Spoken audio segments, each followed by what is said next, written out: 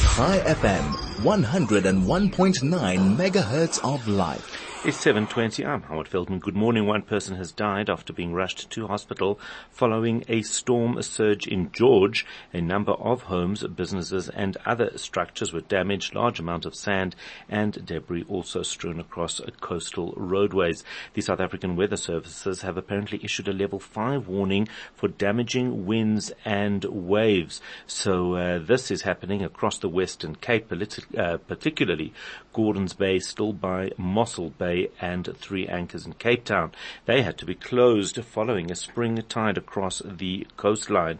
So it definitely seems to be a massive amount of waves, and we wanted to hear a little bit more about it. Craig Lambinon is the spokesperson at the National Sea Rescue Institute. Craig, a very good morning to you. Did we expect this to happen at this level?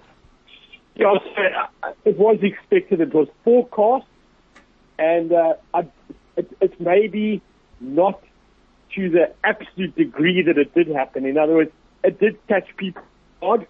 As usual, you get people who want to go and see the effects of these kinds of waves on the coastline, and they just got a bit too close. And it is sadly that there has been a loss of life, and there have been some injuries. South Boom last night, Mariners Restaurant, we believe, was affected, where waves breached the restaurant, causing some injuries. And Alkenstrand in Richards Bay, Alkenstrand in Palm Beach, were completely swamped. Wow. That's a man-made part of land that extends for part of the port of Richards Bay, and it seems like the sea may have attempted to reclaim that land for itself. But it was a confluence of circumstances that came together with the cold front, the spring tide, and very strong wind, gale force winds that were forecast. And we do continue to appeal to the public to follow the South African Weather Service's alerts and don't put yourself in any unnecessary danger.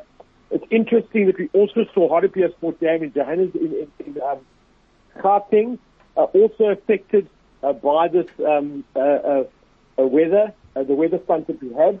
They saw 1 meter swells on Saturday that caused it over a very short space of time. Are you talking about Hartbeespoort Dam? Sorry, say again? Did you say Hartbeespoort Dam in Gauteng? Correct, Hartbeespoort Dam.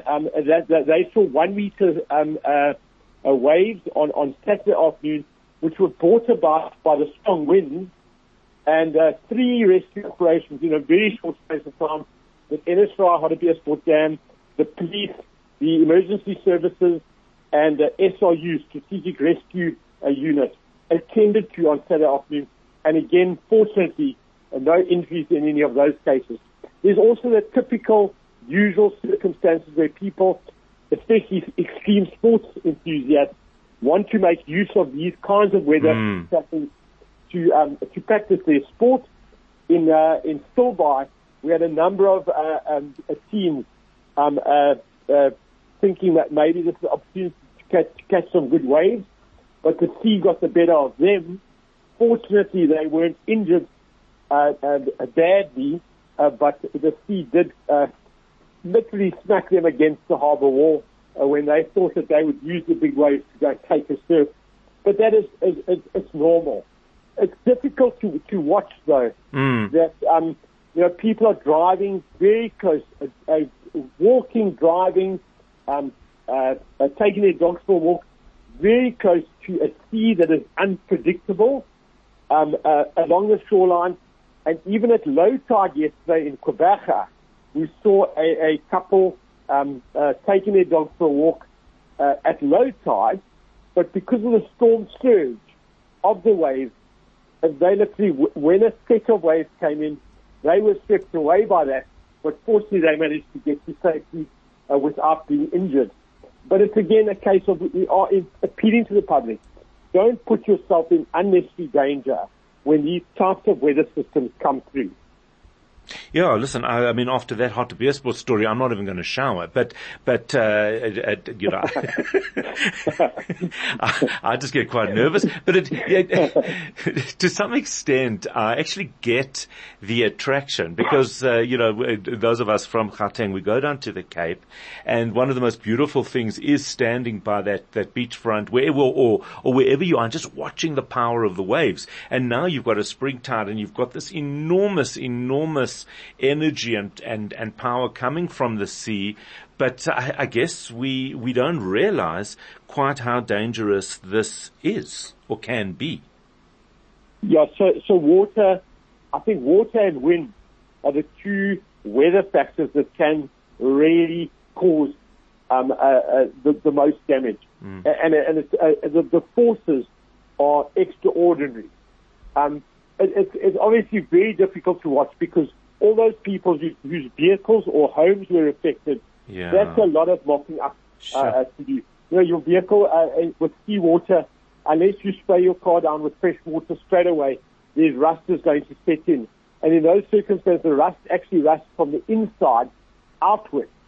So it makes it very difficult to watch that. And thoughts are with everyone that was affected by this unusual event.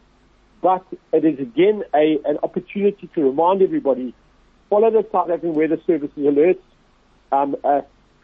We completely commend the media for all of the alerts that they put out, and public members who cooperated with social media posts, letting people know that this was happening in their area.